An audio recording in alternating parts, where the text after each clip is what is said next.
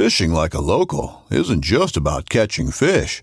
It's about connecting with the environment and the people who call it home. It's about hearing the stories and traditions that have been passed down for generations and sharing unforgettable moments with the people you meet along the way. Fishing like a local is having an experience that stays with you forever. And with Fishing Booker, you can experience it too, no matter where you are. Discover your next adventure on Fishing Booker. This upcoming concert season will be all about the boots, and Tecovas is your stop for the best in Western style. Tecovas has seasonal and limited edition offerings this spring and summer, including men's and women's boots, apparel, hats, bags, and more. All Tecovas boots are made by hand in a time-honored tradition with timeless styles that are always on trend. And Tecovas has first wear comfort with little to no break-in period. It's hard to find this level of comfort paired with this level of style. Stop by your local Tecovas store, have a complimentary drink or two, that's WCB style, and shop new styles. The smell of fresh leather and friendly staff are at your service. Many stores even have leather custom branding to make your boots truly personalized. And with regular live music and events, there's no in-store experience like it. If you can't make it into a store, just visit tecovas.com. That's TECOVAS.com. They offer free shipping on all boots, as well as free returns and exchanges, and ship right to your door. Go to tecovas.com and find your new favorite pair of boots today. If you're like me, you spend lots of time poring over maps, looking at weather data, all in an effort to help predict when and where my best times to hunt will be. It'd be nice if there was a reliable source with all this information in one place. Enter the Spartan Forge app. Unlike some other predictive apps on the market, Spartan Forge was created from military combat intelligence experience tailored for hunters, and stands at the nexus of machine learning and white-tailed deer hunting. No more man-made algorithms. This is a predictive model based on real GPS-collared deer data, historical and predictive weather, and the next level of mapping imagery, all at my fingertips. I've been using the iOS app this season, and it has replaced all my other mapping tools. Visit SpartanForge.ai and sign up today, or head to your iOS or Android app store. Use the promo code TRUTH to save some money and download it today. Mobile hunters, if you're interested in upping your mobile game, then head to tetherednation.com and check out their saddle gear. There are a few things you can actually buy that will help you become a better deer hunter or give you the freedom to hunt any tree or any situation. This is the reason why I started saddle hunting in the first place and why I use Tethered's gear. I can honestly say that Tethered's saddle gear has changed how I hunt for the better. Big tree, little tree, from the ground, it doesn't matter. I'm untethered by my gear to hunt the best setup for the situation, instead of hunting for a tree that my gear can use.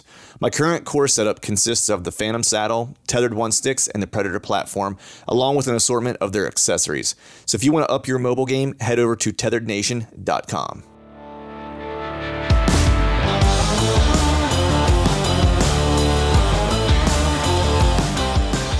Welcome to the Truth from a Stand Deer Hunting Podcast, brought to you by Spartan Forge. I'm your host, Clint Campbell, and you're listening to episode number 305. Today, I'm joined by my good buddy, Mike Perry, to talk about learning the public land woods through generations of hunting. So stay tuned.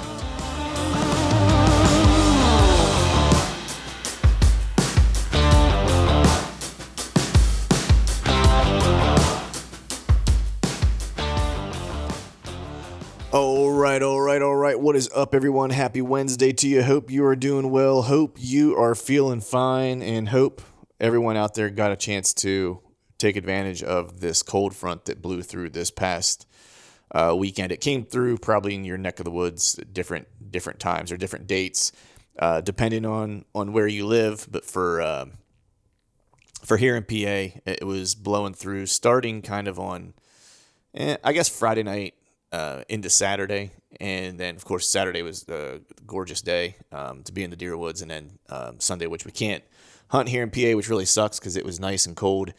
I think when I got up, it was like 36 degrees, which just feels about perfect to be out in the deer woods. Unfortunately, I did not get to take advantage of it. I had grand plans of headed to the North Piece this past weekend and was ready to rock and roll, but illness had befallen me. Ended up getting sick on like Thursday, and it kind of put me down for the count. Not that I won't hunt through illness, but sometimes depending on whatever type of illness I got going on, I'll have it sometimes accompanied with a bad bout of vertigo. I usually get vertigo like once or twice a year,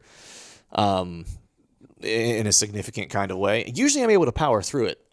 Usually it's usually just kind of when I wake up and then kind of dizzy, and then it goes away, and then I'm fine as long as I'm upright and doing whatever I got to do. But this was one that just wouldn't let go, just dizziness constantly. And so Friday, whenever I was going to leave to go up to the North Piece, I started feeling kind of crappy at jiu-jitsu on Thursday and had to kind of cut my roll short. And then Friday felt like garbage, and Saturday, and then was supposed to leave Friday night, and I just didn't think that I should be driving, a couple hours, and not sure how I was going to feel the next day, if it was going to get worse or whatever the case was. And good thing I didn't, because it got significantly worse and basically glued my ass to the couch all day Saturday, trying to avoid the barfer. So that's what I had going on, but feeling like I'm getting back into, rounding back into form now, which is good, because I think we're going to have another little bit of a cold front that's maybe not as significant, but maybe even better, because it's getting a little closer to those dates that I really like. This upcoming weekend, it looks like we're going to have a little bit of a temp drop going, I think from Friday into Saturday, if I'm not mistaken. And then it's going to kind of hold true, or at least, lower temps in terms of the highs all the way through Tuesday. So pretty stoked about that. Certainly going to be out this weekend, and might even look to, take a personal day at work or of some sort to try to get a little extra timber time in, because it's looking like the weather's going to be choice. Monday's looking a little iffy with some rain, which I like. I just want to make sure it's not going to be a complete soaker like it was, the weekend prior, like 2 weeks ago, I guess, where I basically just got soaked for no good reason. But with that, we're going to go ahead and just kind of jump straight to things. One thing to kind of make mention, though, for everyone listening. So as you guys know, I use the Spartan Forge app. It's the app that I use to kind of do all my mapping and all my tracking and stuff like that. Whenever I'm in the timber, it's got, all the information as far as intel goes, in terms of deer predictions, movement predictions, weather predictions, forecasts, like all that stuff that you kind of need to be looking at. It has it all in one place, and they go a step further in terms of predicting deer movement, whether it's, a good movement day, abnormal, normal movement day, whether it's transition area, bedding area, or full range. So it has some great intel in it, but previously it was all kind of under a paid kind of model, if you will. And they have an opportunity now for you to actually get the app and download it and actually use a base kind of model for free, which is killer. So you get like some killer mapping and just some like of the basic features that they have to kind of check the app out before you take the plunge and go for the full kind of paid premium version. And even at that, it's way less expensive than pretty much any other map app out on the market. So go ahead and check that out. You can either go to spartanforge.ai and check that out at their website. There'll be some links there to get to like where you can download it, or you can just go to wherever you download your iOS or your Android device apps. Head there and just search Spartan Forge, and it should come up. So with that, we're going to go ahead and jump into today's show. Have a cool show for you guys today. Have my good buddy, Michael Perry on. So there's two friends I have named Mike Perry. One is from kind of Western PA, and one is from the South. I am talking to the Southern Mike Perry today. We had him on not too long ago. I want to say it was maybe a year ago. And I mean, he killed just an absolute stud last year of a whitetail in Alabama. And that's kind of how I ended up meeting him. And this most recent conversation, I just wanted to get Mike back on, but it also just kind of married up nicely with, he actually put a book out, and he sent me an initial copy of the book. He wrote, something nice in the front of it, which is appreciated. Mike's a good dude. And wanted to have him on just to kind of talk about his book, give him an opportunity to kind of share, what's in the book, and hopefully some of you guys want to check it out. I would definitely check it out. It's a good read. What I really kind of like about it is a lot of times you get these books that are kind of steeped in tactics and stuff like that, and he certainly has a lot of that in there. But it's built around different hunts either he, his brother, or his family have done, that they learned these lessons on public lands that they've adopted over the years. So the cool thing is that he and his family, all the way back to like his dad, maybe even his grandfather, I forget exactly, but I want to say it's like 50 years worth of hunting the public land that he and his family have hunted in and around the area that he lives. And so he's intimately knowledgeable of it, and that's really kind of how he cut his public land teeth. He didn't have he loves podcasts and stuff like that, but he didn't have these types of things whenever he was figuring this stuff out. It was a lot of just getting on deer, watching, mature deer for the area do things, and then, just having to remember that stuff and put it in his notebook and journal and go back to it, a year later. And those were how he learned his lessons. And so he kind of talks, that's really what the book is about, is, almost like an evolution of, how he learned a lot of these lessons that, he's talked about on this podcast and others, that has shaped how he's hunted. And hopefully it's helping shape some other folks out there, how they hunt, because Michael certainly knows how to get it done. So with that, we're going to go ahead and jump into today's show. As always, I want to thank you all for listening. All right, folks, welcome back to another episode of the Truth from the Stand Deer Hunting Podcast. And today you'll recognize the voice on the other end of this conversation, because I have he's a two-time offender now officially. I have on Mr. Michael Perry from Alabama. What's going on, buddy? How are you? Good. How you doing? Good. How's it feel to be a two-time offender? I mean, there's no jail time or anything that comes with this. It's just a badge of honor is all it is. Well, I feel pretty good about that, but I was kind of worried about if I recognize my voice. I don't know, like, was I talk that bad Southern or what? Right. I didn't think of it that way. It's like it might be the most Southern fella I've had on the show. No, I've had a couple other Southern folks on. Actually, I had a guy on, I'm pretty sure Alabama, Jonathan Moreland. I think he was from Alabama, if I'm not mistaken. Moreland? Yeah. No, he's from Arkansas. Arkansas, that's right. I knew it was an A. He's going to hate me for saying that too. I know how you Southern fellas are about your where you're from, your states, So he's a Razorback. So he's an enemy, but no, I'm just kidding. But he's a killer with a recurve, primitive weapon stuff. Yeah, he is. I watched some of his stuff and follow him, but yeah, he's a very neat guy. But yeah, he's an enemy. He's a Razorback. So yeah. Well, I mean, I like all you Southern guys, man. I might have been born in the North. I was born in Charleston, South Carolina, believe it or not. So I was born in the South, but my whole family's from PA. So my dad was in the military, and then shortly after I was born, we moved back. So I don't know that I got enough time there for you guys to claim me, and that's okay. I'll live vicarious. I got a little Southern fire in me though, a little passion, because you guys are passionate, and that maybe that's the part of the Southern I got. How about that? Well, if he was born there and you carried it to the North, trying to help him out a little bit, that's fine. We have no problem with that. Trying to give him a hand, right? Yeah. Nice. Yeah. So how you been, man? What's new and going on with you? I've been great. I've been busy. Of course, y'all know I work 12-hour swing shifts, and we're trying to recover from the COVID stuff, getting our plant back to full operation. So I've been busy working and then trying to get some stuff ready for deer hunting. Our season kicks off this Saturday in some special areas. So, and the area that I like to hunt, I'll start out with. I'll start off Saturday. So nice. We're looking forward to it. I'm ready, but I'm not ready, of course, like most folks. You're ready to hunt, but you're not got everything all detailed out yet. So I'm working on that. So. That's just it, man. We're going to talk a little bit about that. But speaking of being busy, the last time we talked was, I don't know, it was several months ago. It might actually be coming up on a year. I don't remember the last time that you were on the podcast, the specific date. But since then, man, you wrote and recently published a book. So you've been a little bit more than busy with work. What made you want to write a book? Where did that come from? Well, I've been working on that since February, but the history of me a little bit. So I started writing some articles for Alabama Outdoor News magazine. So like 14 years ago or so, they asked me, and I'd send them in some stuff just to trying to get a feeler for them because I was kind of interested in it a little bit. So I've done that for a while and enjoyed that.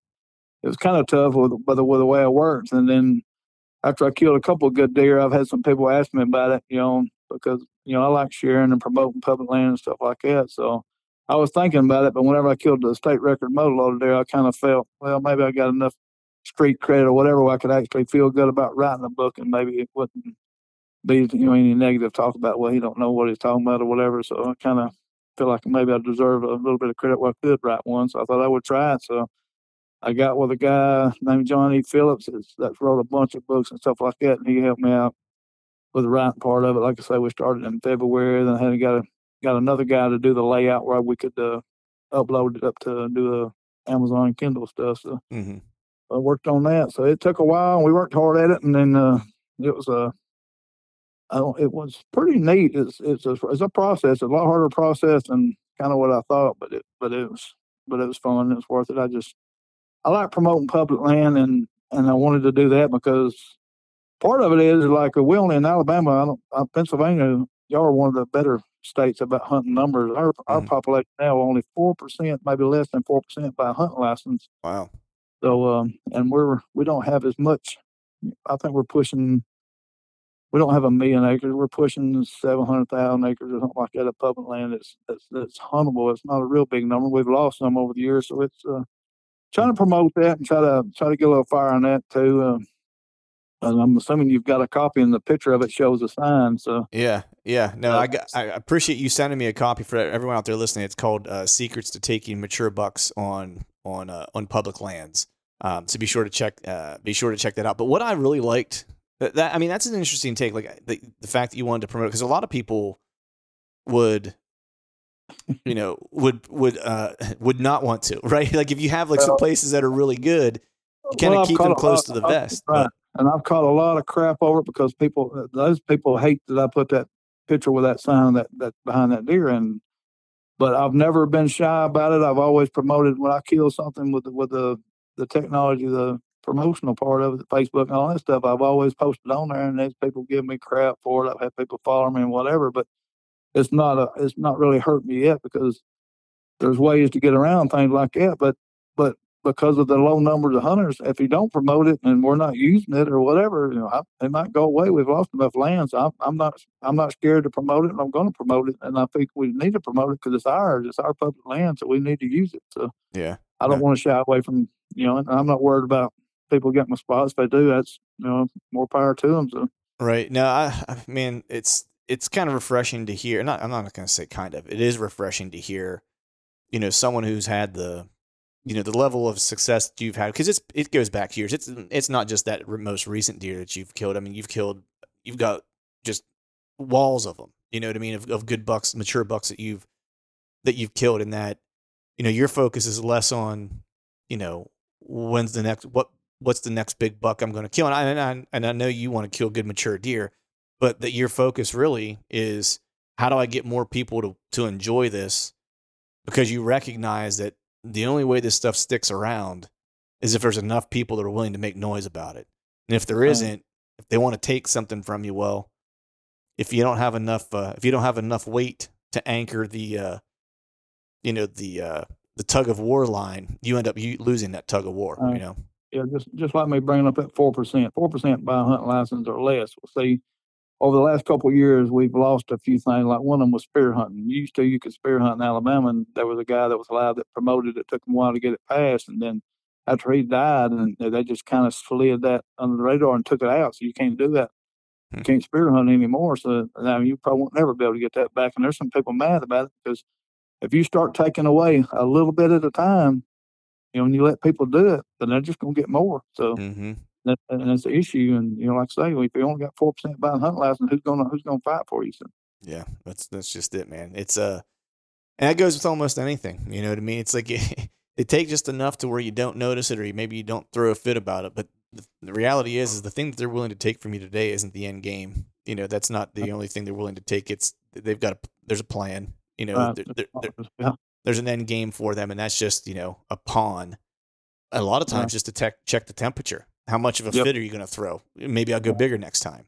That's a lot of time what happens. I think Pennsylvania, we have good hunter numbers, and even still, I think, we still struggle at times to push things through that are important to us, and it's, I'll give you an example, Sunday hunting, for example, like we can't hunt Sundays. We've gotten a handful of Sundays the past couple years, including this year. I think this year is the last year that it was passed. So legally, it would have to be renewed, or they would have to renegotiate that. If I'm not mistaken, I think this is the last year of that deal. And really, it was a test, right? Because it's part of blue laws that were around during who knows when. Whenever they banned liquor and all kinds of stuff. Couldn't sell cars on Sunday for a long time either. That was another one. That's kind of like the southern thing. We that's kind of wild. I remember now hearing y'all talk about that, but see, we've in the South that used to be a big thing. No Sunday hunting, blue law, and all that stuff. But we're kind of getting away from that. There's a place or two that still don't have like some federal land that you can't hunt on Sundays. But But now you can buy liquor on Sundays in places. Well, we still have some counties that are dry. We can't buy any liquor in certain counties or stuff. But Right. that's a unique thing. So I didn't realize it was that prevalent in the north. So. Oh yeah. We can't hunt Sundays here. We've gotten a handful of them, and I'll get the dates and stuff wrong here, but we get one of them like maybe in archery, like I think it's the last Sunday of regular archery season you can hunt. So it's usually around like November 14th. Oh. I think there's a day in there for maybe bear. There's a Sunday for deer rifle season, and there's another Sunday somewhere. I forget exactly what the date is. But we get a handful of them. And the challenge here is that you would think, hunters would want to hunt, right? But you even here get hunters who don't want Sunday hunting for whatever reason. I'm not here to tell someone that they're right, wrong, or whatever the case is. And a lot of times it's rooted in tradition, not wanting to change it just for the sake of it. That's the way it's always been. So, and I'm not smart enough to say one way or the other what the economic impact is or isn't, or whatever the case is. I look at it through this lens. I like to hunt. The more opportunity I have to hunt, the better. That's kind of the way I look at it. So I do like Sunday hunting, but that's one of the things there where even though we have good hunter numbers, we still struggle to push that stuff through because we can't get all on the same page, Yeah, it's tough on the people that weekend hunters just having one day basically to hunt. So it's, yeah. So I'm all about like, church and stuff is fine if you want to do that, and that's your choice. And I'm a believer in stuff, so there's no issue with that. But after church or whatever, I believe you should have the opportunity. So yeah, totally agree with you, man. But I want to jump back to the book here real quick because I'm always curious when people take an endeavor. So I'll take use me as an example. When I started the podcast, I thought about things about deer hunting in doing the podcast that I had in a million years would have never thought of or come across or remembered or whatever the case is. So was there anything as you were writing the book that caught you by surprise or something that you remembered that, that maybe you had forgotten or just not thought about in a long time that you were like, oh man, yeah, that's right. I should think about whatever, was there something like that happened during the course of writing this? Well, several times on some of the details, and the biggest thing that helped me is that I keep everything wrote down in the journals from all the way back to the 80s. So I would be reading through the journal and looking at this stuff, and wow, that is right. So one in particular is I've had people bring this up to me several times that I actually was hunting thermal hubs before people even talked about it because it's a story about crooked-foot, how I hunted that crooked-foot deer in one of the chapters. So things like that is when you get to looking at it and thinking about, well, that is true. I didn't even really realize that. So there's some unique points in there and stuff like that with it. And also being with my dad in there because he's passed away is reliving some of them specific moments, doubling up or whatever with him. So it's all that is very unique and kind of, heart pulling your heartstrings some while you're doing that. So, but it's well worth it. Like I said, it took a while, but I'm proud of it and stuff like that. So yeah, I think talking about the family aspect of it, I know we were talking right before we started recording, we started talking about it a little bit, but that was the thing that, that kind of caught me. And just in full transparency, the people out there that are listening, it's like I've been able to read about 50 pages of the book before we had a chance to chat, and then I skimmed a bunch of it to kind of get ready to have the conversation. But the family aspect of it was one of the things that I thought was really cool because I knew that you'd been hunting public land for a lot of years, from the last time you and I spoke, but like reading through the book, realizing that it wasn't just you, it was actually you and your family have been hunting public lands in this general area for like 50 some odd years, which is crazy to kind of think about. It's you, it's your dad, it's your brother. It's like the whole crew. It's like, and you've kind of came of age on these pieces of public land, right?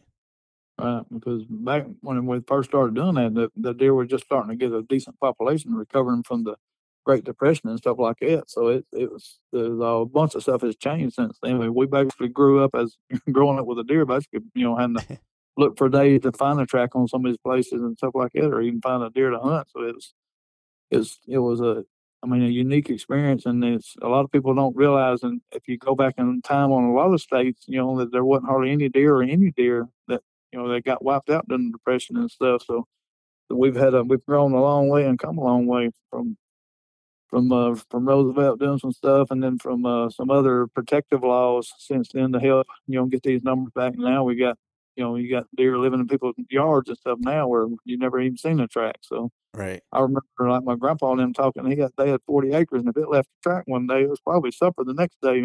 Back then. It's, we've grown a lot and went through a lot of change, and it's better now. We just got to figure out a way to promote and protect it. So Yeah, I think it's interesting that people, take for granted, maybe some of the hunting opportunities they have. Just thinking about, there was a time when deer weren't prevalent, especially in certain areas where it was like the situation you're talking about, where they actually had to bring in deer from different areas of the country to kind of reintroduce populations, and turkeys weren't always as prevalent as they are. And they were almost, if I'm not mistaken, I think they were almost extinct at one point. The numbers were so low. Right. There's a lot of things through conservation dollars, actual hunters dollars that brought stuff back and have got them back in good population. In some places, better population than it was ever. So, so when you were young growing up, what was the likelihood of running across a decent deer, and what would you maybe call a decent deer back then? And the way we was raised and what we did, my father and him and his buddies, they started out, and I kind of give a little history, they started out duck hunting. Well, duck hunting didn't do too good in Alabama. They tried that for a while, and then they went to rabbit hunting. They done all right. Then somehow somebody come up with deer hunting.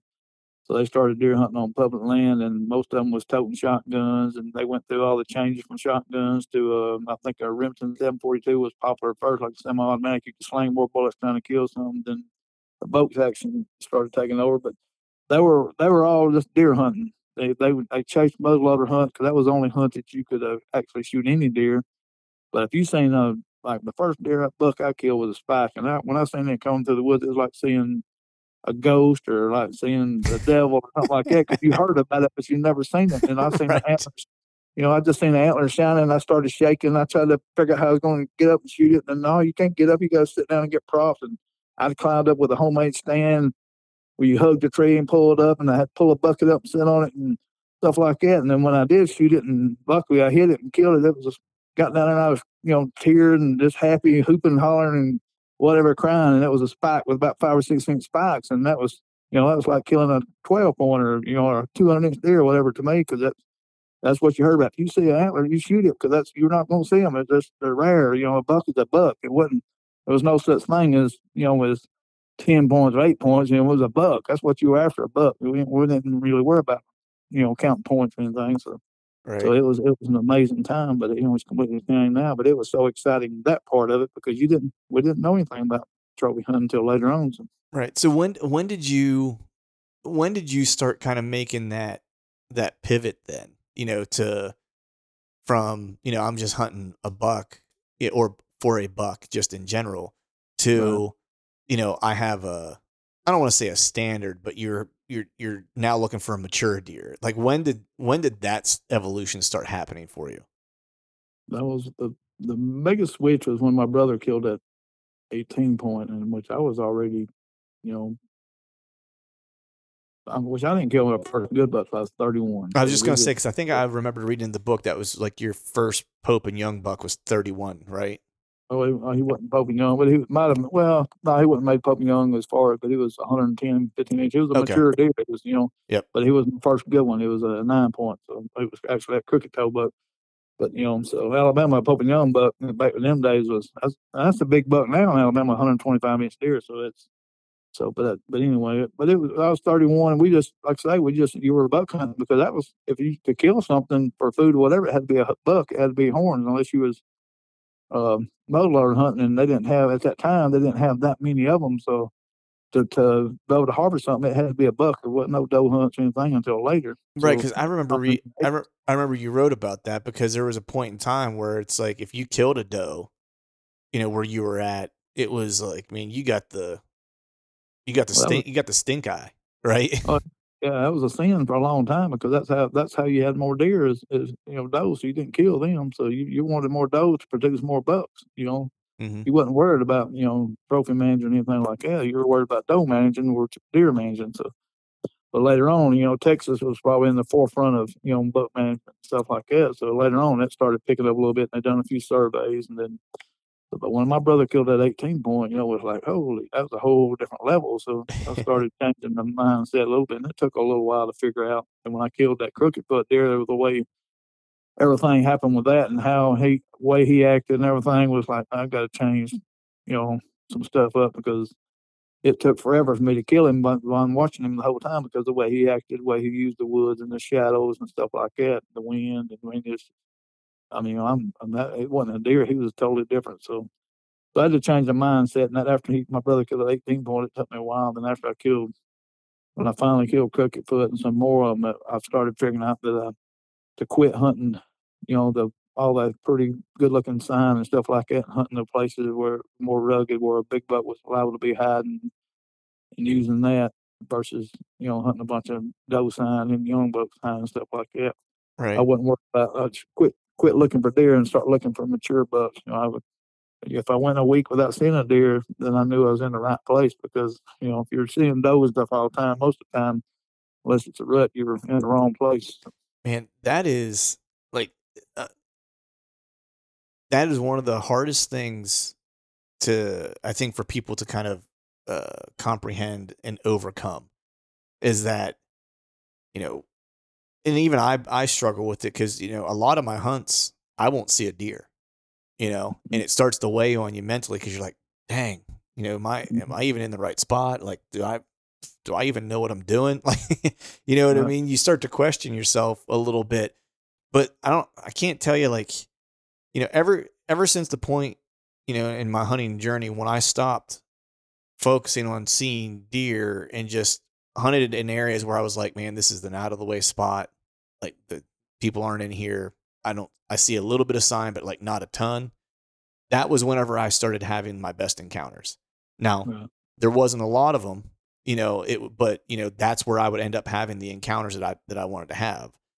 But the interesting thing is that you kind of picked that up intuitively. Like, you started seeing that and piecing stuff together. It's like, I had the advantage of, reading magazines or listening to the podcasts or whatever. So how did you kind of come to that? Like, where you're in a stand, and I guess it's hunting Crooked Foot, and he was just acting differently. Another day is here, and you're ready for it. What to wear? Check. Breakfast, lunch, and dinner? Check.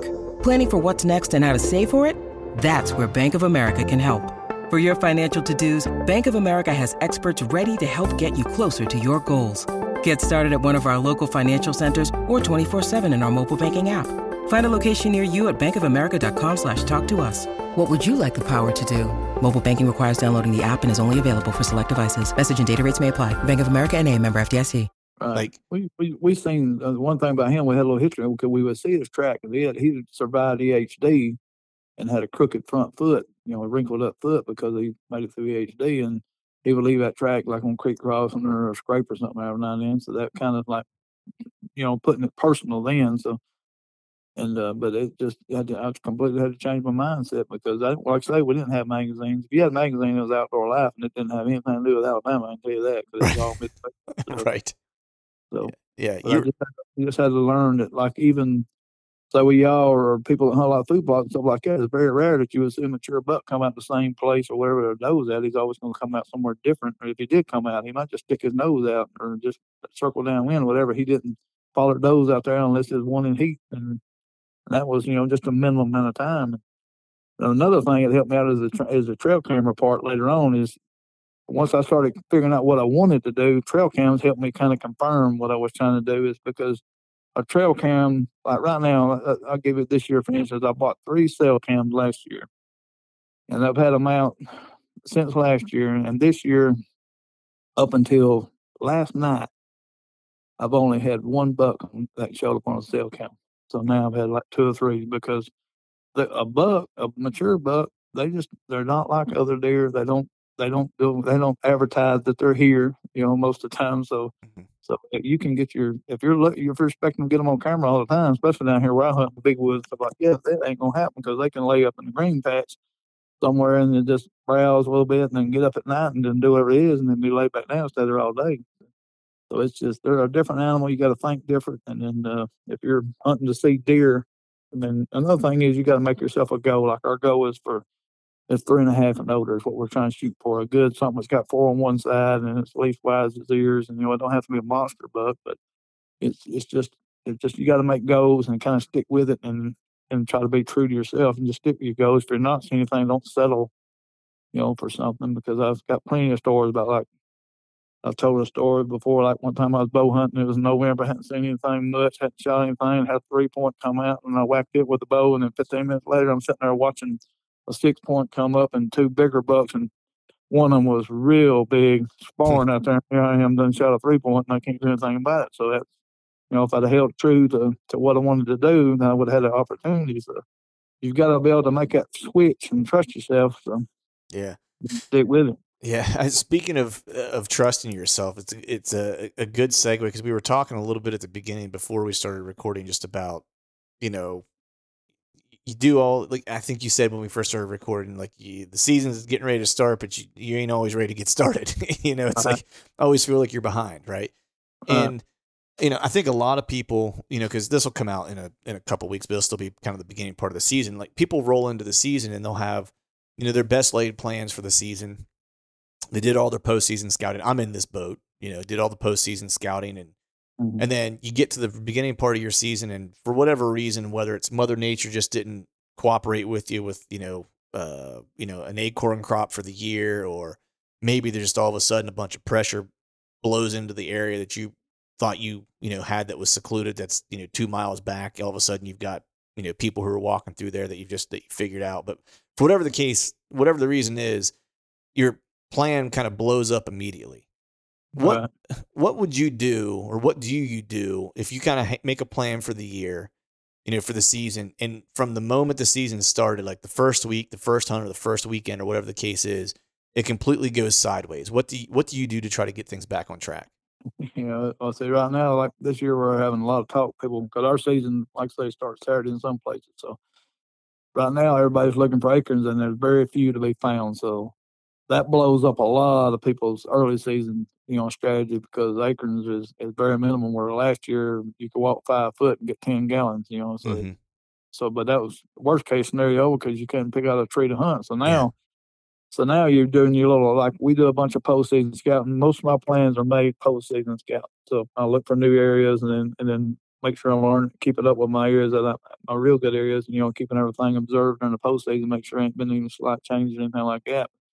But now, see, I'm doing spot checks for acorns for my early season stuff, and that right now is that they're not there. So that's one good thing about postseason scouting is you try to learn all your food sources, all your your thinning areas, your cutovers, places that have been thinned where the stuff is growing back after controlled burns and stuff like that we have down here. So you just got to be aware of all your food sources and then slightly adjust. But if you can find a tree that's stopping when there's not any acorns hardly, you're in the game much. Or you can go to persimmons, there's, and food plots, if they do them, I'm not a big food plot hunter, but early season when they plant them in the rain, hits right them sprouts. Deer love hitting them new sprouts and stuff like that. A mature buck might be a little bit tougher, but if there's no acorns or anything and they're out doing their patrol, because one thing that's kind of unique about Alabama is, and it's not, most of your states up north might not be a little different, is we can hunt rut from November, first week of November, all the way to February in different parts of the state.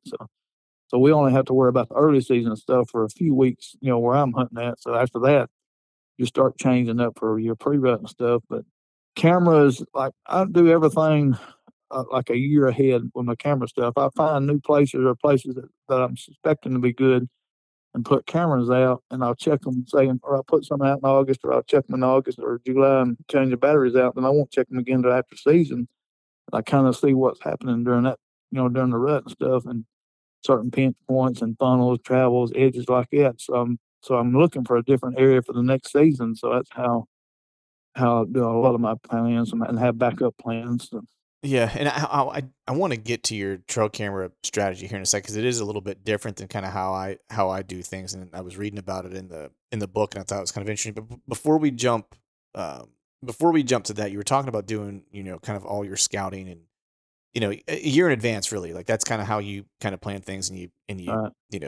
you'll go out and kind of pre-scout like your, the spots where you think you might have some acorns dropping or whatever. And, in postseason, that's when you're learning like all the different food that might be around. So, how you might have to change. Right. But And I don't want my deer to feel pressured any, so I try to do everything I can after the season to get all that intel, know where all my food sources in. Then one preseason or early season, just do a spot check on the wild oaks that you're aware of because you got them all documented, red oaks or whatever. Mhm. Check your food sources, do minimum intrusion because, like I said, I don't want any. Now I've got where I want him doe hunt period until later, because I want the does to feel safe. I don't want any pressure at all that's applied by me. So I'm Yeah. trying to make it better odds for me. So minimum intrusion. So Yeah, because that's kind of the spot that I'm in now. Like my season's been in at this point. When we're recording this, it's been in about 2 weeks, and we're going into week number 3, and wow. and so I've hunted 2 days. I've hunted 3 hunts, and really they were more observation hunts where I was going into maybe some new areas I haven't hunted before. Well, one of them both of them were actually brand new areas I've never hunted before that I kind of found this past off season, hung some cameras, and it was really to kind of go and check cameras and some white oaks that I had found, and during postseason to see if they were dropping, and not a single one of them was dropping anywhere. So that's kind of blew my early season plan up. So now I'm kind of, back to kind of what you're talking about, where I started making my contingency plan of knowing where, some cuts are and stuff like that, where I'm like, all right, I'm going to have to go hunt the edges of these because that's Mhm. where the food's going to be, and of course, cover and so forth. But, Uh, I wanted to, and that's the one thing to kind of point out. I don't know how y'all think about it up there, but like a lot of people down here get to thinking that acorns is a actual food source they got, but they don't have to have them. no. They're browsing on hundreds of different things. They just use them for like candy Hmm. or whatever, fast food or something like that, because they just don't go to the tree and just sit there all night and eat all of them. They browse around. There's certain trees they like, but they just don't keep moving. So you don't have to. You kind of change your mindset on that just a little bit because they don't have to have them to survive. Cuts is more important, or cutovers, whatever the terminology is for it. Hmm. Or thinned areas. Browse stuff is. Right. So how do you? So that's a good point, and I know you've mentioned this. I'm pretty sure you mentioned this in the book. Is a feed tree, right? And so I talked a little bit when I had Jonathan on. We talked a little bit about a feed tree, and so knowing that obviously deer browse animals, they don't just sit down somewhere and gorge themselves. They kind of eat as they're kind of moving through. Uh, How do browse trees kind of play into your overall hunting strategy, knowing that acorns aren't like the end all be all for you necessarily? well, if I prefer like this year, I prefer a year with not as many acorns because they're going to actually move them more. Hmm. They're going to actually move more to look for stuff like that because there'll be some tree somewhere that's dropping, so they're going to travel around looking, checking because they don't have a complete survey of they don't have other deer tell them there's no acorns anywhere. They're going to still get out, and then when it Right. comes to it, they're going to travel around more, especially when it gets colder because they keep their body heat up. They're going to have to travel more to browse more, and they're going to kind of leave some areas like yarding areas or wintertime, cold weather areas. Most of that's are deep cuts and stuff. I like it better when there's not as many acorns, so they will travel more. But most of the time, like early season, I look for a feed tree and stuff like that with some buck sign. I'm looking for big tracks and big droppings. Then on my evening hunts, I'm preferring hunting where I suspected bedding on upper elevation stuff, catching them coming down when they're going down there looking for their bottom trees in the bottoms that might be dropping or doing their scrape running and stuff like that. So I don't really worry about feed trees as much as a lot of people do. I know some people do. Me, I don't. So. Hmm. So I was reading a little bit about just kind of how your um, about your scouting approach, and you talked about a couple different things that I want to kind of touch on and get an explanation or just kind of dive into it. But you talked about the spot within the spot, and and I've kind of talked about this with different guys, and everyone kind of has a different approach to this. So when you identify that that spot within a spot, what are you specifically looking for that tells you you know that you're at not just like you didn't just find a good area, but you found the killing spot? What does that look like for you? I guess you probably know, and a lot of people that keep up with me is most of my stuff I start out by walking drainages, creeks, and stuff like that, and I try to find a creek crossing or a big track somewhere. Then I start once I find a big track or big droppings, I will look at the maps and then look at on foot, look at the areas and try to find what I think he's doing, where he's going, and why he's doing it. So our deer down here is in the main place I start out with is a lower deer density, so they travel more. Your doe groups are more spread out, so the bucks will actually travel more than the pre-rut and stuff. So I'm looking for a creek crossing with a big buck track. Most of the time you don't hardly even see them crossing because your does will cross in one place and your bucks always going to cross downwind somewhere. They're never hardly ever going to cross the same place unless they're just hot on one's tail. So Mm. once I find that creek crossing, well, then I'm looking for something else. I'm looking, well, why did he cross there? So where was he going? So I'm looking for the next thing up, which could be, say, a shelf or some kind of bluff gap, a funnel. I mean, habitat changes, different, say, cedar thickets, pine edges, something that's going to make them go a certain way, or blow down areas on tops, or points that like when it's cold, the sun hits first and stuff like that. Just one reason why they would be there and why would they be going there at a certain time. And so I'm trying to find as many of them as I can. And then later on, I'm putting the cameras on them above them because of where the hill country is where a lot of our stuff is at. And I like hunting something that's got to do with some kind of terrain changes and stuff like that. So I'm putting cameras above and close to them edges and stuff like that, and then and I'm always going to put a camera somewhere where I think, well, I would hunt right here if everything plays out and it's what I think it is. So I'll put the camera in that spot and see what I get. Mm. And a lot of times it could be associated with like a thermal hub, more points coming to that spot. You can look at a map and start drawing lines from point to point, point to point, just from, I'll say, from 5 miles out on the map, and try and see where all that intersects and what kind of food sources you have around that and how a deer would travel to get to them places. So Mm-hmm. it's all a bunch of different strategies to try to figure all that out. But most of it is boots on the ground. Maps can give you some things, but not everything because there's always maps are not always perfect, especially with the hilly country and the steeper stuff about finding little shelves and little small what we call bluff gaps. I don't know how much that stuff y'all have up there, but it's somewhere where a deer can make an elevation change. On a bluff area or a rough area, they make that transition. Hmm. Be like us driving down the interstate and try to get to the other side of the interstate. You got a certain place you got to do that with. And mountainous areas and bluff areas, they got certain places that they do that. And bucks use certain areas versus where does would use just to transition to a different ridge system. So. Hmm. Yeah, that's interesting. Like I think I found, as you're kind of talking about it, I'm envisioning a spot that I found scouting this winter, which I actually found a bed there too. Mhm. I actually had some intel in that general area from some trail cameras, a couple bucks, and they were always coming from this one particular. Actually, there's two spots that I did that kind of come to mind, and I found a bed in both spots, and it was really steep country, and there was just really kind of like one spot where you could get up and down, and kind of move from like there was a bench essentially. It was kind of wrapping around this mountain, and off that bench, it was really just kind of one spot where you could go up and get up to the top, and it actually shelved out into like almost like a rock like crop like outface or whatever. Mm. And if you just kind of there's not like a trail or anything like that, but if you walk up there, all of a sudden as soon as you get up there, like boom, there's a bed right there on that lip. And that made me think of that. And there was a second one that was kind of similar to that, where there was like a big drop off and a big elevation change that buck was using. And it was interesting because like I had trail camera data that was always kind of coming from that area at a certain time.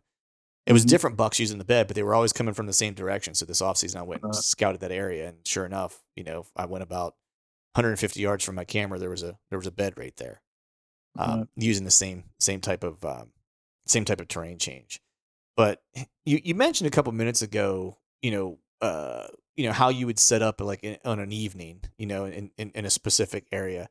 And I think one thing that folks, get wrong, or maybe they mess up, or maybe they just forget about it and make a mistake or whatever the case is just knowing if a setup that they have is a morning or an evening, particular setup. So how are you determining whether or not something's going to work for you in the morning versus, maybe better in the evening? Most of that is It's the old school. When I was raised up, you always hunted in the mornings and then high and the evenings low, and it was because of the old folks didn't call it thermals.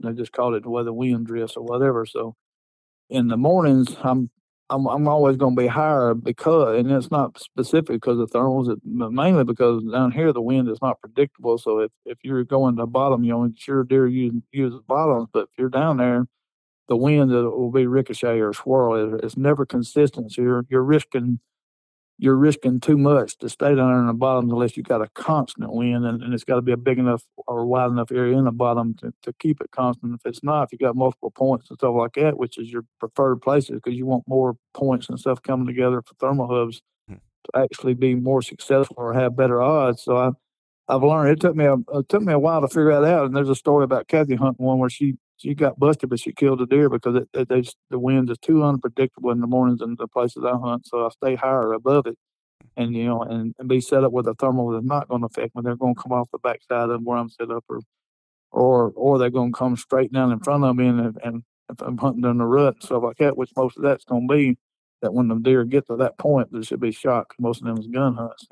Right. Bow hunting, I'll have to watch it and pay attention to how it is, and maybe drop down a little bit, hunt below where the thermals is going down for the while. So, but evenings, I'm always going to be in the bottoms because the bucks to me, and the most of my early season success for what bucks I've killed has been in the evenings, bow hunting where they're coming down off of a secondary point or something when they come down to go to water, or they're going to make their little jaunts and stuff like that. So my postseason scouting, or even some pre early season or preseason count, I find a track that's coming down, crossing something like that. And I'll try them for a hunt or two in the evenings, and then I'll move on to a different one because most of the time you get about two shots on them, and they figure out you're there or something. So I keep multiple spots like that, in my mind to try. But all my evening hunts, because I want them to be below it when the thermals are dropping down. I catch them; they're coming down, so it's easier to get within bow range. And I'm always tight to them areas. So Okay. Yeah, I usually kind of play it, very similar. I think it becomes really, I don't want to say obvious, but you see it a lot more like when you're elk hunting because of the severity of the elevation changes out there, and uh, severity of the elevation changes out there, and it's like elk hunters live and die by thermals. It's like if you go and you elk hunt and you can't play the thermals, it's like you likely never see one. uh, Because they're just that's you're constantly kind of battling them, and they're really strong, out there because of the elevation and uh, so forth. But uh, so and a lot of that stuff you've got to learn by the experience, actually being there and doing it with the milkweed or whatever you're yeah, using. I don't get me wrong. There's places that I hunt, bottoms in the mornings, but it's places where I have a consistent wind, or the area is big enough where I can get there and not have to worry about that type of thermal. So the farther south you go, or you get away from more of the hill country, there's easier ways to hunt bottoms. Swamps. I love a lot of swamp hunting and stuff like that. So you got to play all that by learning your areas and stuff like that, and then associating it with how the thermals would be. You can experiment with that postseason, just see what them thermals are acting like.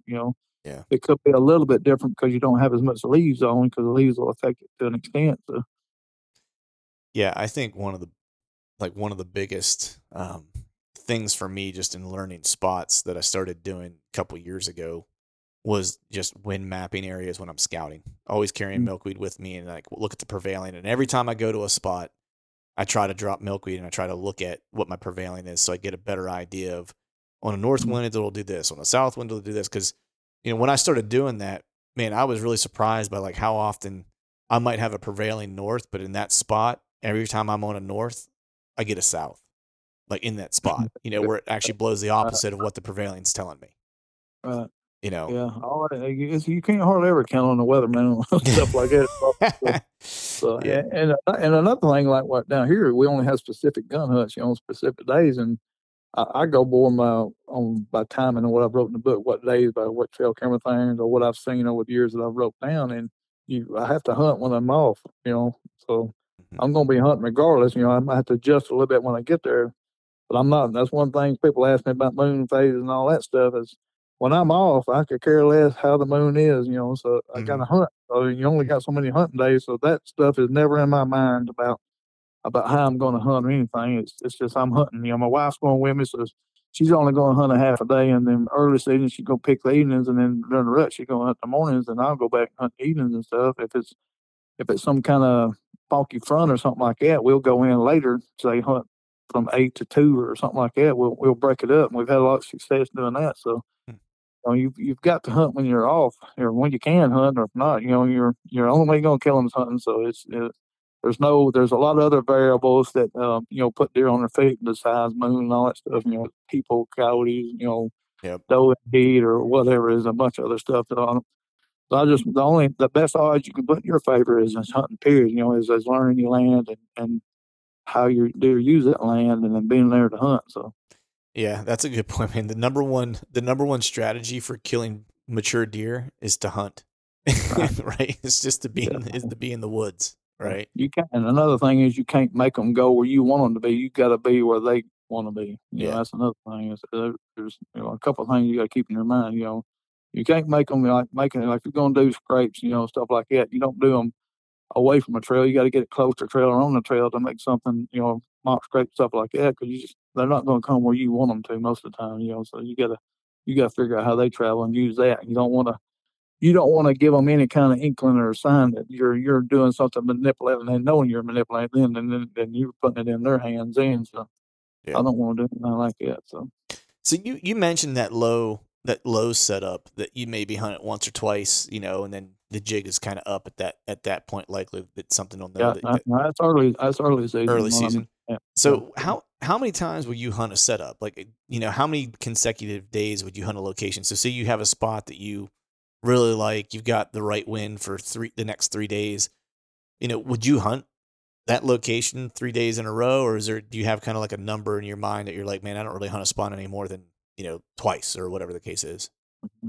From my years running trail cameras, using these creek crossings, these junctions, and these funnels and stuff, the places that I concentrate on, unless I'm a specific buck hunting, and I don't do that very often. My odds will be is where I got a chance at more than one buck. So over the years, I've learned in these certain funnel areas where the bucks are traveling, going to different doe groups, where I've had more than 3 or 4 bucks that are over 120 or over 3.5 years old use the same area, and it might take them, because we have a bigger range. Our deer travel a little bit farther because the dinner density is a little bit lower, that they'll make it take them 3 or 4 days. So if I got a place like that and everything's right, and I know there's more than one big buck could come through there going checking doe groups, I would hunt it for most of our longest gun hunts are 4 days. So I would hunt it all 4 days. So and I have. So. And I've killed more than one good buck off the same area within a year or so. So it's you gotta have the right spot. You can't just do it. If you're hunting a specific buck and you're down in Fulton or whatever you're doing, the real close to the bed stuff, you've got a limited time to do that, because they're there more than you are, and they'll figure you out quick. So right. you got to be able to adjust that. So that's a tough deal. I mean, people that do that, I'm proud for them. But that's one of the hardest things to do, is to do early season down here for me. I have done it, but it's tougher. But I've only got a limited amount of time with that. Because when Halloween hits down here, everything changes. So they're starting to do their pre-rut and stuff and making scrapes and stuff like that. So we alternate, or I alternate high a little bit. So right, I'm moving into that stage of it, more transition areas and stuff like that. So. Right now, would you? So you might hunt the same spot, but would you change trees at least during different hunts, or would you hunt the same exact tree for 4 hunts? It just depends. I have, yeah. If I got to cover there and stuff like that and the wind's right, there's no reason, because I'm a big stickler about I always go in and out the same way. I try to go in where I'm not interfering with any kind of other trails. I'm not crossing any trails. I'm not walking through deer. I'm not walking through a food plot. I'm not walking through the middle of a cutover or anything like that. I'm trying to transition to a spot by coming a way that I'm not going to affect them. I'll travel like if I'm going to hunt a place where a thermal hub, whatever, I'm going to try to pop over a slight ridge and just be right down the neck, just right below that ridge, where I can see 3 or 4 of them places coming together, above a creek crossing or above any kind of crossing. So I'm not, And if I come in with a headlamp, I'm walking the headlamp till I get to a certain point, then I'm going switching to a little pin light when I shine on the ground. And some of the places I'll have leaves raked out already to where I'm just being as quiet as I can. Mhm. You still want a little noise, and I'm not really worried about that. But I'm trying to make it where they're not knowing I'm hunting them, so I'm going in and out same ways. I feel like if you're going in different, that depends on what kind of bedding stuff you got. Where they move around bedding in different places, you might can transition from a different way. But most of the places I'm hunting like that, I'm not really doing that. I'm hunting transition areas and travel corridors. So the more a funnel, some kind of funnel is making them go through that spot. When I get to there, I've not interfered with anything before I get to it. So Hmm. because and a lot of them funnel areas, I've got to say a bluff gap or a funnel or blowdowns or something like that make them, where I've got a better chance or a closer, especially bow hunting, a closer chance at a shot. So it's a more of a pinch. It's some kind of a natural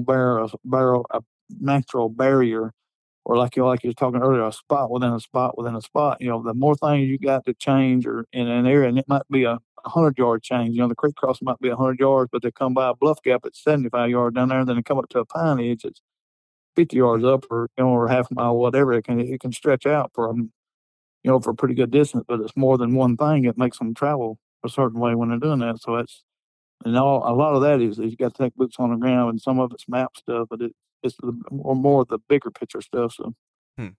So we've we've talked about we've mentioned thermal hubs a couple different times during our mhm. chat here.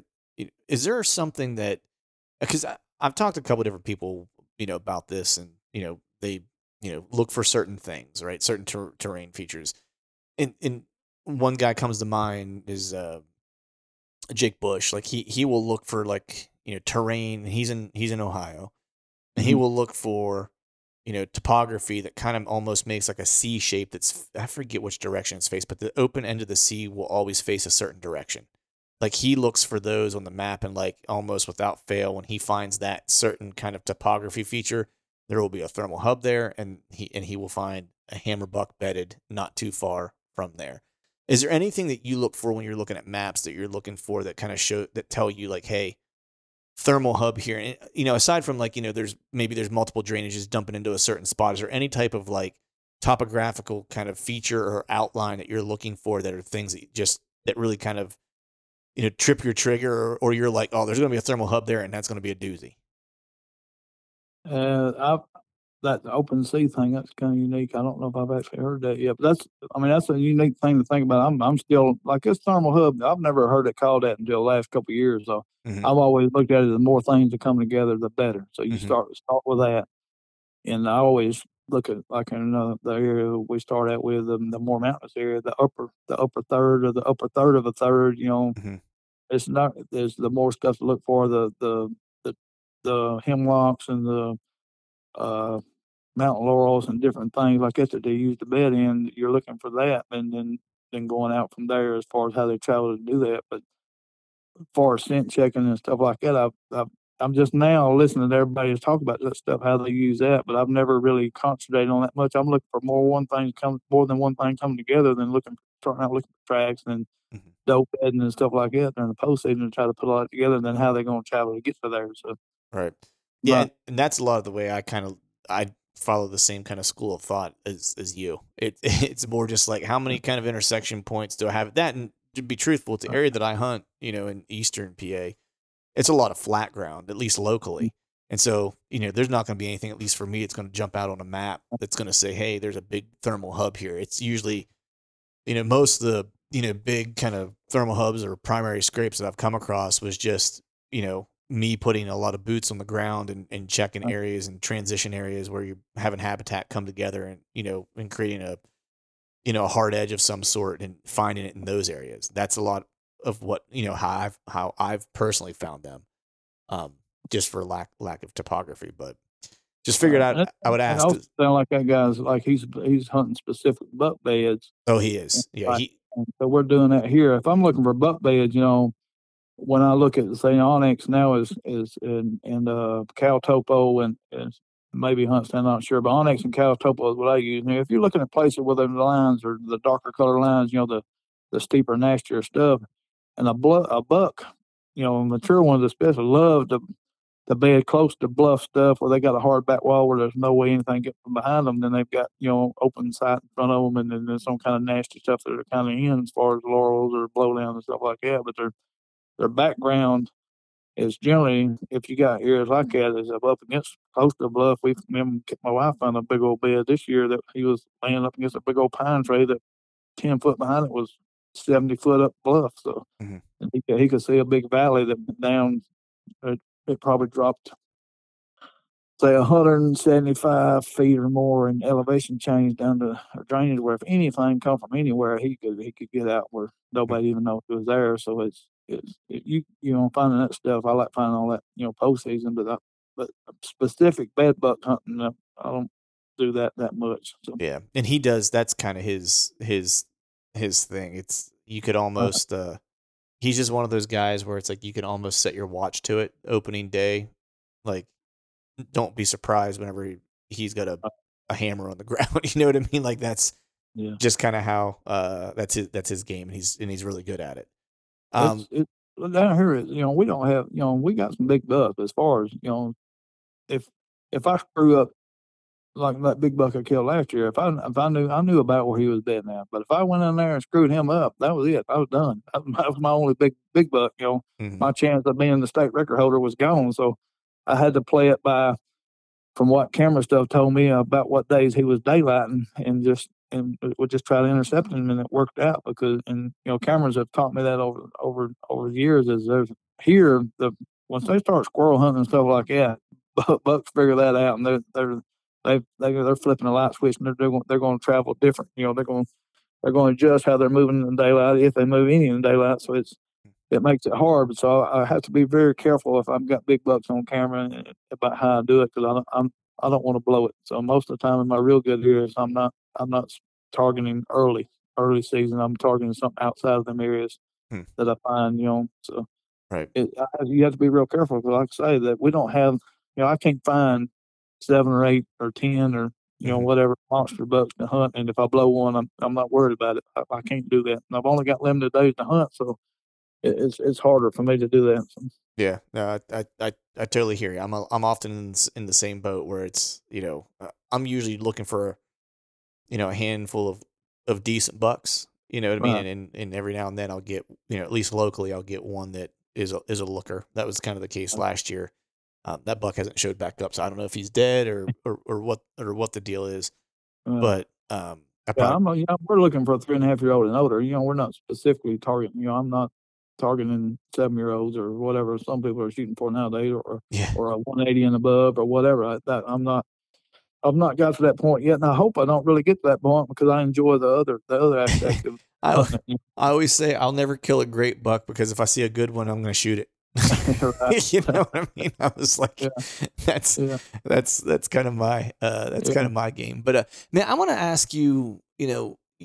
You've mentioned your wife a couple times. In terms of just like how she'll hunt with you and does scouting with you and stuff like that. And I know you have a section in the book where you talk about realizing that she was your best hunting partner or something to that effect. Right. How can you kind of I just explain that relationship of hunting with your wife and how important that is and things of that nature? Because I think like for me, for example, my wife doesn't hunt, and a lot of guys are Right. probably in a similar boat, right? And so I can only imagine, but how key is she to how you hunt and the success that you guys have together?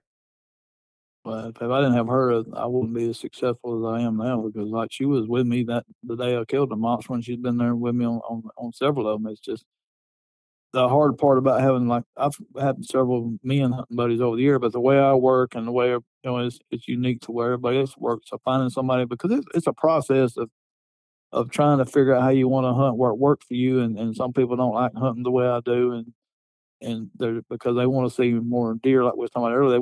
If they're not seeing anything, they get too bored with it quick. Where it don't bother me not to see a deer. I'm waiting on the 3 seconds that it takes to kill a big one. So Right. I'm waiting for that specific time. I don't want to sit there and watch 8 hours worth of does and stuff running around. So, but she trusts me. She's got a detailed eye about stuff like that, and she just and she enjoys seeing anything. She'll take pictures of whatever, and she's had her chance at monster bucks.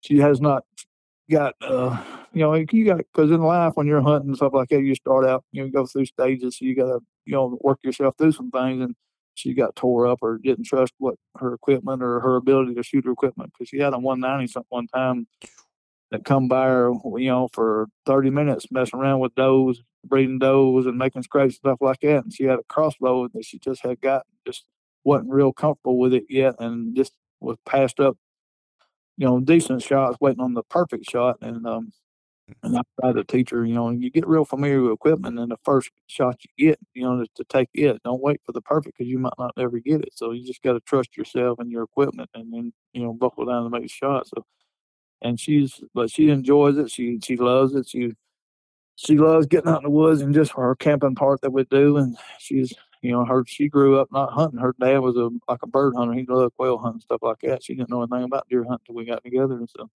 nope. So now that our son is, out of the house, stuff like that, we have more time to do it. And she's locking down pretty good. So I expect her to, kill a whopper here one of these days. Right now she's the only one in the family that has killed a buck with, she's killed a buck with a regular bow, crossbow, a muzzle loader, and a rifle. So and that's ahead of me. I've not killed one with a crossbow. So she's very versatile now. So she's Right. she's a perfectionist. So look out. So. That's awesome. That's awesome. Yeah, because I mean, it's key to have a good hunting buddy, man. It's even better whenever it's when it's your significant other. It's because it's I hunt with my buddy Chad a lot. We travel together a good bit, and I got a lot of good friends, and but he and I work well together. Like, we like to hunt the same way. We embrace the hard parts of the hunt. We actually just, sometimes I think it makes us enjoy the hunt even more when they're hard, and when you find that person that you can spend that time with like that, and you'd like to do things the same way, it's like you just hold on to that person, whether it's your wife or whether it's just a good buddy, because they don't, good hunting buddies just don't drop into your lap every day necessarily. Right. So. And they're all unique. Like, she's got different ways she looks at things versus I do, and she can hear better. But she looks at the completely completely different, and that's the unique perspective. But she does not want to hunt together. She don't really hardly like doing that. She likes being by herself, and she's got places where I can just let her go to a tree by herself and stuff like that. And so we've been out to Wyoming several times, and she loves, after we get through hunting, whatever, just going out and looking for sheds or just checking the terrain out in the different areas out where a lot of people don't like doing that. She'll walk for hours, just looking at stuff, because it's a unique perspective for her. And, she's not done a whole lot of traveling like that until we got married 30 years ago now. So 31 years now. So Nice. And but it's just, we're late now in our life. We've been able to do a little bit more of that stuff. But she really enjoys it.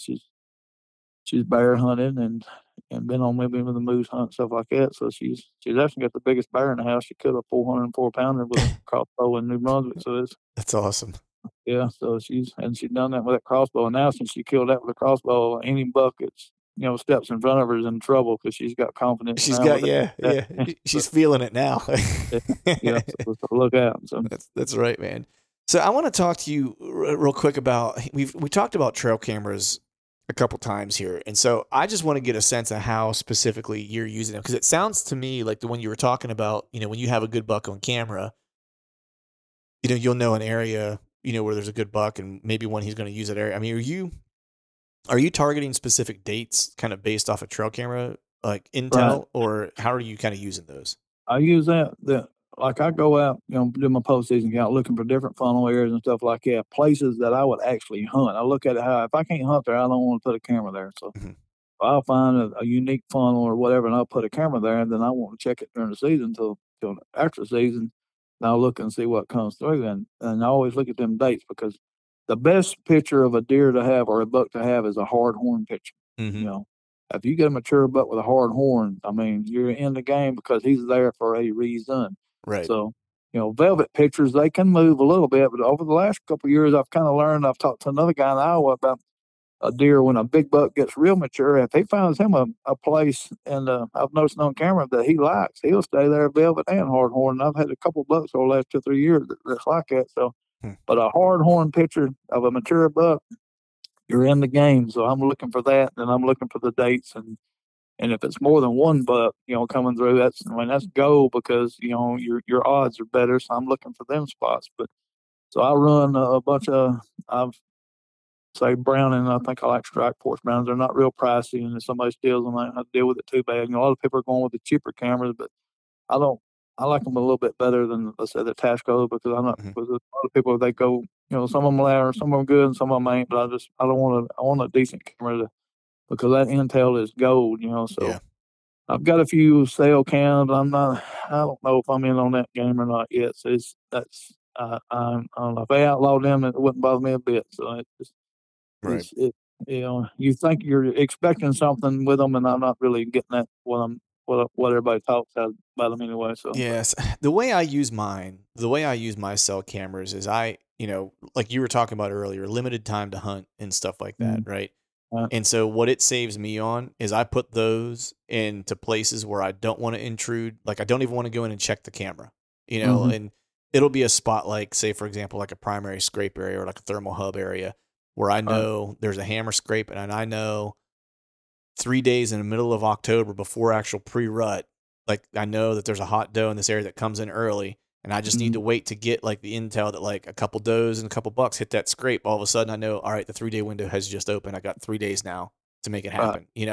I use it for that, and then I don't ever go in. Like it stays there all year round, watches that scrape, like, and that's it. And I let it tell me when the party's about to kick off, and then I'll plan my hunts around those couple dates. That's essentially how I use it. That way, anything that's hard to reach or takes me a long time to hike or is really intrusive, that the only time I want to hike into that spot is when I plan to hunt it. Those are the spots that I use them for, essentially.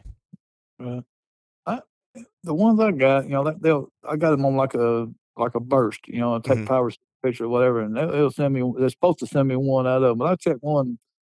The battery was going low, and when I went through the car looking at it, there was some pictures of deer that it didn't send me a picture of, and I'm trying to figure out why. So that's kind of I'm not all in on that part of it. If there's a reason why the signal's not good enough and it's not sending, one of them set all the time or what. So Right. it's still a learning process for me. We don't have real good signal areas on some of them places where I actually would want one to be at, for that Yeah. because I'm exactly like you. I don't want to mess with them.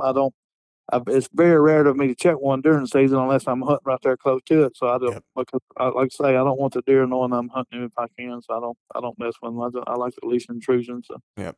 Now, are there any? Do you have any favorite dates that you like? So based on all the trail camera data that you've had and all the years that you've been hunting, do you have a handful of dates that you really kind of fancy?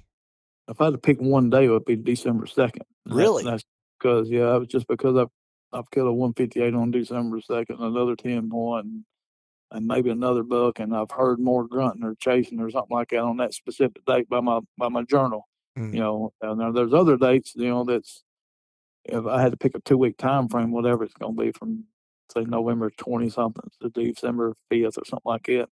This prime area, then the different public land that we hunted will be different time frames, but this main place where we have the best chance of killing a big old buck is, if I had to pick a day, it would be December 2nd. But but that's just me. Now, in that general area, when does your rut come in? Is that one of those areas of Alabama that has a little later rut? No, it's actually the earlier rut. It's like November 13th. But Okay. I was talking to somebody about that before. Is that during that time frame, most of the time it's kind of like a lull. If you're not exactly where the older does are at, the first ones that come in heat, everything kind of gets quiet. You don't see that much, movement as far as buck movement and stuff. But later on, like when the 2-year-old does, whatever it is, starts coming in the heat, they start traveling more. Buck starts moving more. So it's always a little bit later on. It's kind of a lull at the beginning of the rut. But November 13th is the initial conception dates on this one area. So. Nice. So Heck yeah, man. Well, I've been bending your ear here for a little over an hour. I want to be sensitive to your time, so I appreciate you coming on, buddy. Before I let you go, though, I want you to let people know where they can find the book, where they can buy it, and where they can check out things you have going on. Right now, it's on Amazon, and look up Michael Perry, and it's the title of the book is Deer Hunting: Secrets to Taking Mature Bucks on Public Land. So Amazon, you can look me up on Facebook or Instagram and send me a message. And if you wanted me to send one a certain way specific, I can try to do that for you. And then we've got a little YouTube channel, That's Wild Hunting. We're doing some stuff, some of my scouting tactics and some other things. So you can look it up on that. But if you want personal message me, I can, I'll talk to everybody I can, and love talking to people, especially from different parts of the, country, because I listen to podcasts from all over the place. Troy Pottinger and just everybody's got unique, tactics that I like listening to, because I instill some of that in some of the ways that I hunt. And it's, everybody's got to find their own little niche to hunt. So I highly advise and appreciate all this information that y'all got out there, and just, listen to the podcast, find books. There's not a, you don't hear much about books nowadays, but, I read a few books every now and then. So, yeah. But try to help me out and buy a book, because it, and it helps promote the public land and stuff like that. So I appreciate it. Yeah, everyone should go out and check it out. Yeah, hop on Amazon, Michael Perry, Secrets to Taking Mature Bucks on Public Land. Buddy, I appreciate you coming on, talking about the book. I appreciate you coming on, just chatting with me. And I always appreciate when we share some text messages or Facebook messages. You are one of the good ones, sir. And I just appreciate your spending some time with you. Well, I appreciate you, Clint, and I appreciate everything you do, buddy. All right, folks, that is a wrap for today's show. I'd like to thank all of you for listening. If you haven't yet, please head over to iTunes and leave us a 5-star rating, and be sure to subscribe to the podcast. And while you're at it, head over to YouTube and give us a sub there as well. I'd be super appreciative if you do those couple things for me. And before I shut this thing down, I need to give a big shout out to our partners who continue to help us make this podcast possible. Tethered, Spartan Forge, Exodus, and Skull Brew Coffee Company. And until next time, we'll see y'all.